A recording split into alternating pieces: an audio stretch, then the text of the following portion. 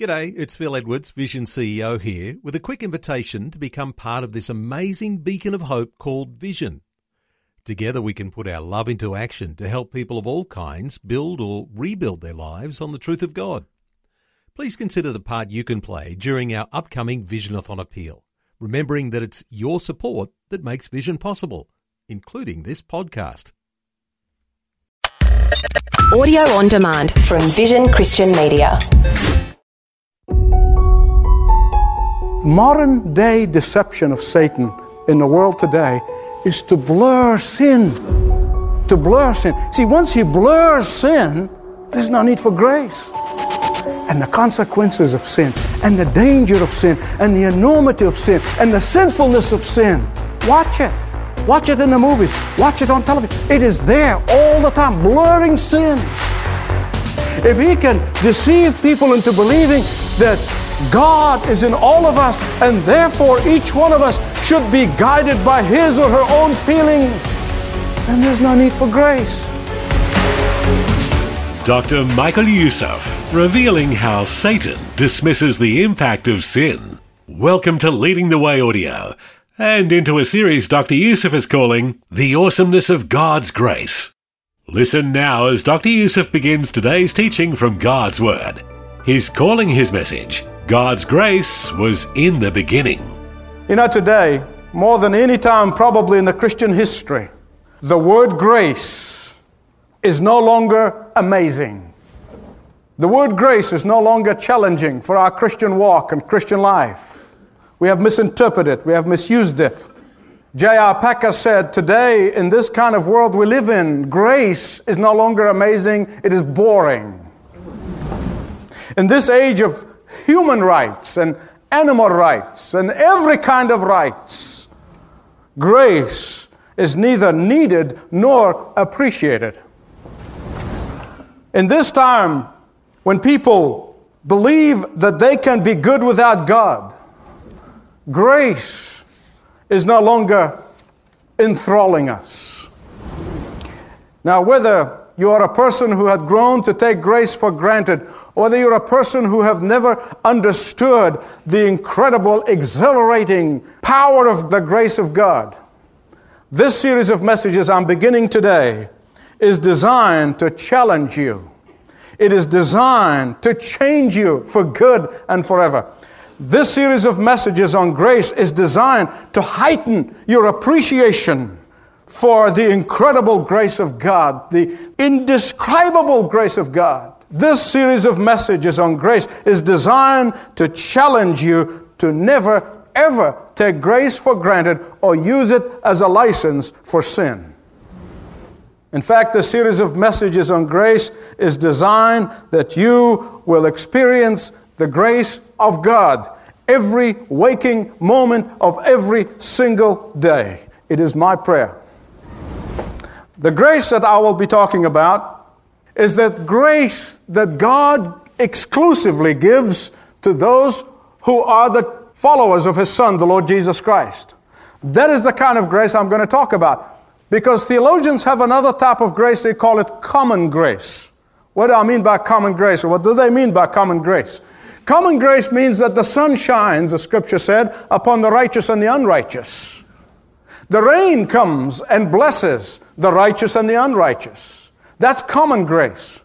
Common grace is that all people enjoy the beauty of God's creation, whether they are believers or not.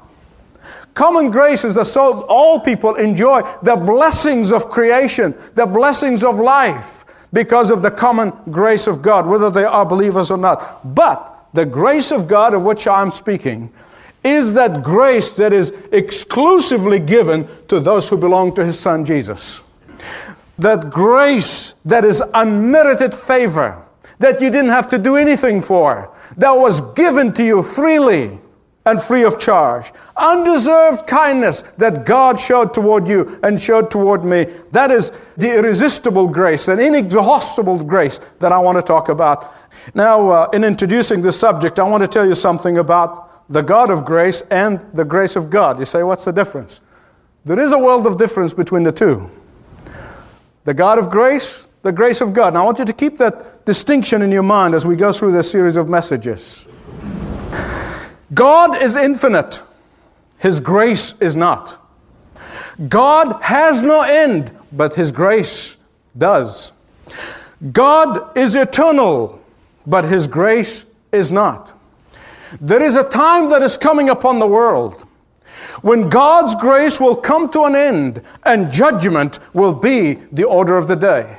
That day is coming. And that is why we exhorted in the Scripture again and again and again and again and again and again. Please receive the grace of God while it may be found. Today is the day of salvation. Don't harden your heart. Don't get too busy with life and forget and neglect the grace that's available to you. And I want you to listen very carefully as we keep that distinction in mind. The grace of God and the God of grace. In order to understand the God of grace and the grace of God, it will help you live above life's mediocrity.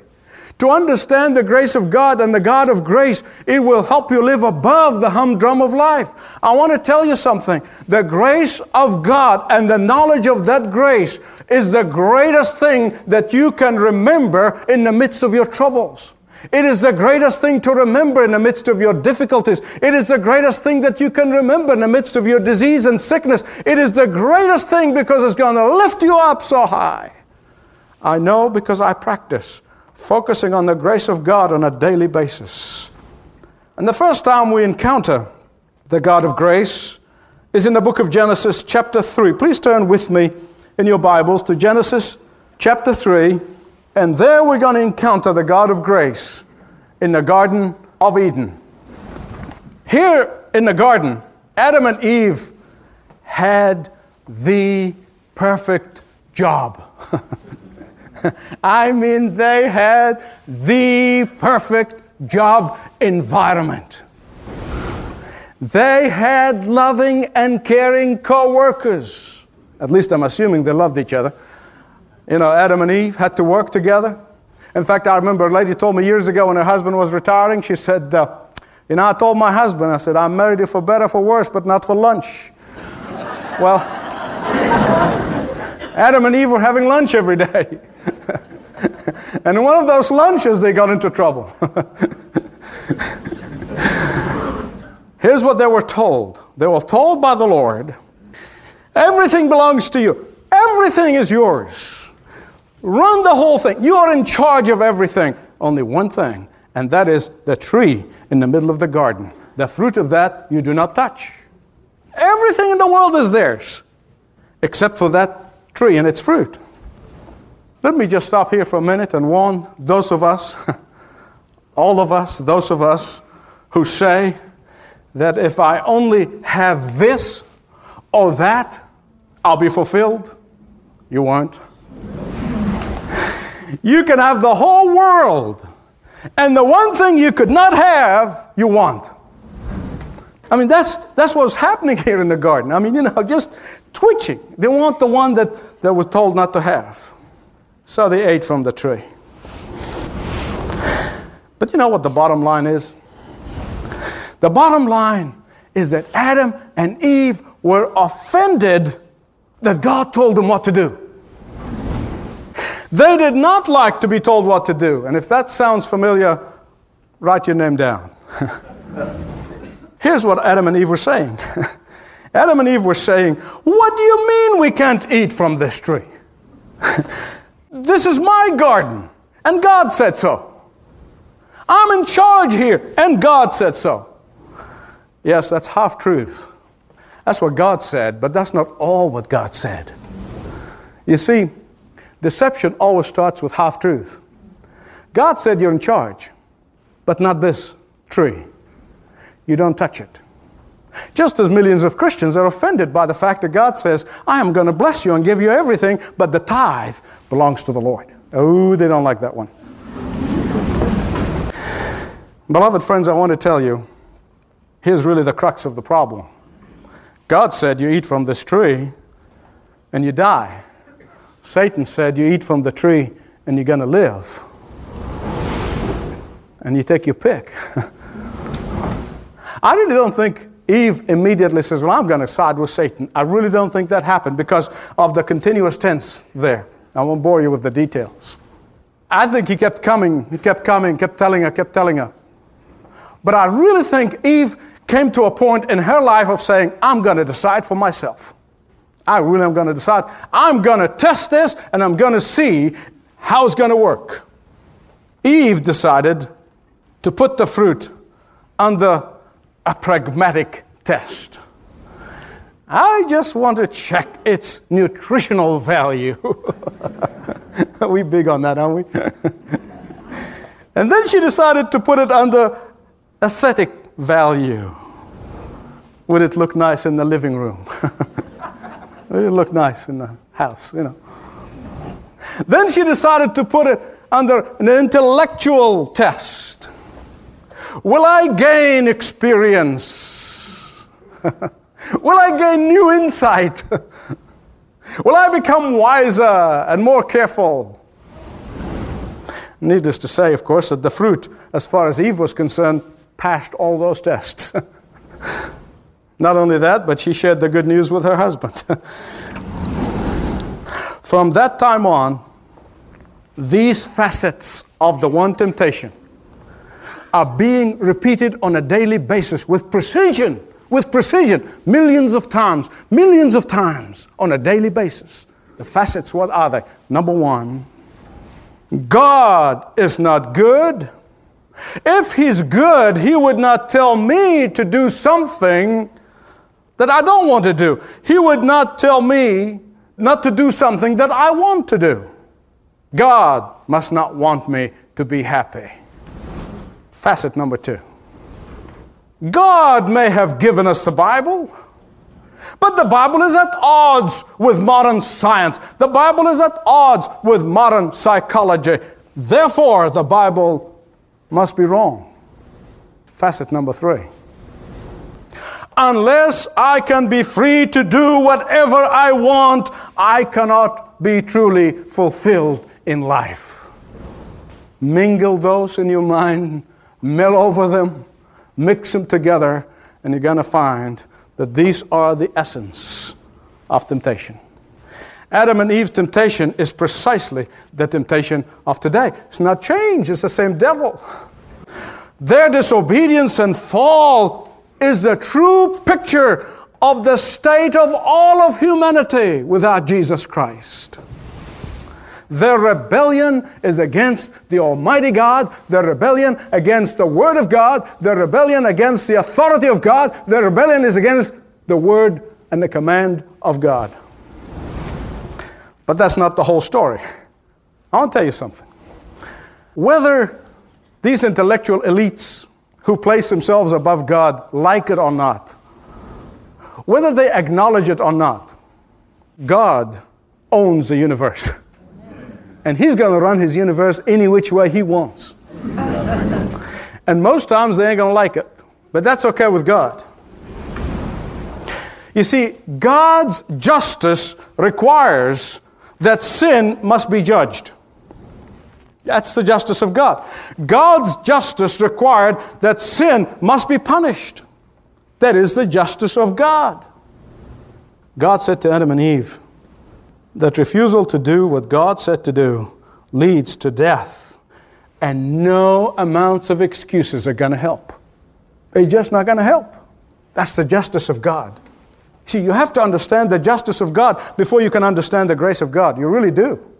Because without understanding the justice of God, grace will be of no consequence to you. Do you know what Adam and Eve's excuse really was? I know what they said. But do you know who really they were blaming for their rebellion and disobedience? Yeah, they were blaming God. God, you gave me this woman. You gave it to me. It's your problem. It's your fault. He goes to Eve and Eve says, well, it's your fault. You created this creature. Adam said, it's your fault, God. Eve said, it's your fault, God. And you know what? We've been making those same excuses ever since. Well, I'm sure probably some of you by now are saying, now wait a minute, where is that grace he's going to talk about? He said he's going to talk about grace. Well, that's a good question. See, what I'm doing is I am putting up the screen of sin before I can project grace on it. I am painting the picture of sin before you can see the light of grace. For it is only in the context of sin will you appreciate, understand, be exhilarated by the grace of God. Listen to me carefully, please. Modern day deception of Satan in the world today is to blur sin. To blur sin. See, once he blurs sin, there's no need for grace. Am I right? Yes.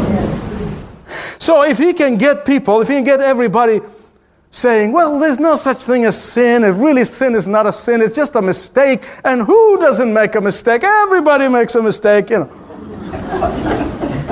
Everybody makes a mistake. I mean, you don't need grace. You just keep making mistakes. That's why he likes to blur sin and the consequences of sin and the danger of sin and the enormity of sin and the sinfulness of sin. Watch it. Watch it in the movies. Watch it on television. It is there all the time, blurring sin. If he can deceive people into believing that God is in all of us, and therefore each one of us should be guided by his or her own feelings, then there's no need for grace. And then when we get into trouble, of course, we try to make excuses just like Adam and Eve did. But no amount of excuses are going to help in the day of judgment. I want to tell you 3 very quick things about the God of grace and see how he dealt with sin and rebellion. First, Adam and Eve did not immediately die. That's the first act of grace. Justice said they must die. God's grace came and says, yes, spiritually they will die, but physically I'm going to spare them. That's what the grace of God does. God said, the day you eat from the tree, that day you die. That's justice. But grace comes in and says, I will give you time to repent. Let grace work one more time. And God is going to give them time. Time to do what? Time to believe on the Savior that is coming to the world. You say, how can you get that from Genesis chapter 3 that Jesus is coming into the world? What is it? Actually, in verse 15.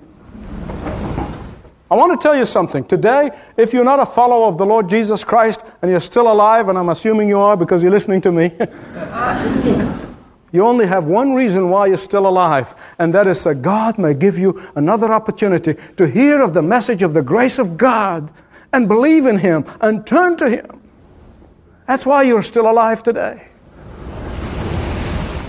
Secondly, the God of grace promised them a Redeemer. Why? To undo Satan's deception. Look at verse 15 of Genesis 3.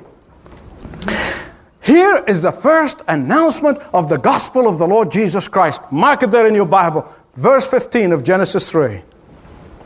Adam and Eve at the time did not comprehend all that God is saying about the coming Redeemer, about the coming Savior who's going to be the descendant of Eve. They did not comprehend all that, but they knew enough.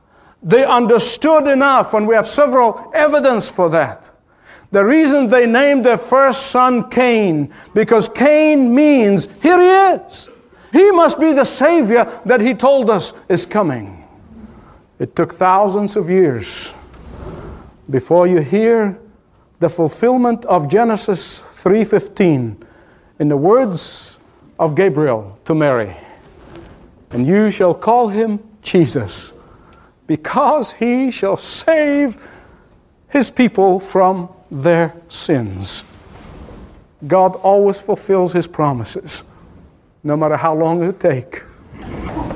Not only that the God of grace did not let them die as they should have, not only that the God of grace gave them the promise of the Redeemer, but thirdly, the God of grace saved our first parents. How? Verse 21 of Genesis 3. We are told that after Adam and Eve believed in God, watch the sequence here. After they believed in God, the Lord made garments of skin, and He clothed them with those garments. And to do that, Adam and Eve had to witness the first slaying of an innocent animal. And the first shedding of blood in history of creation. Beloved friends, listen, the very first lesson in grace was that the innocent dies for the guilty. And it was thousands of years later that we can comprehend and understand that it was the perfect, sinless, holy, righteous, innocent Son of God that would have His blood shed on Calvary so that whomsoever comes to Him in repentance and faith, believing in Him, will be saved. You and I are the guilty sinners, and the innocent was slain. And when He was slain on the cross of Calvary, He gave all those who believed in Him, all those who follow Him, a garment of righteousness. And it is that garment of righteousness that makes us acceptable to God the Father. It is that garment of righteousness that makes us justified before God the Father. Not all the good works in the world will ever get you there. Only the righteousness of Jesus Christ imputed on you and on me. Adam and Eve expected to die. Adam and Eve deserved to die. Adam and Eve should have died. But the God of grace, instead, they found life. And God is offering eternal life through His Son even now. Being surprised by the grace of God should be the story of every one who have experienced the grace of God. Being continuously and constantly awed by the grace of God should be the lifestyle of every disciple of Jesus Christ. If what you heard from Dr. Michael Youssef has made you curious about what it means to have a relationship with Jesus, begin a conversation with one of Leading the Way's pastors at ltw.org/Jesus. Well, that's just about it for today. But you're invited back again next time, when Dr. Youssef reveals more truth from the pages of God's Word on Leading the Way. This program is furnished by Leading the Way with Dr. Michael Youssef. Connect via television, YouTube, Facebook, Twitter, and all of the social media networks. Learn more at ltw.org.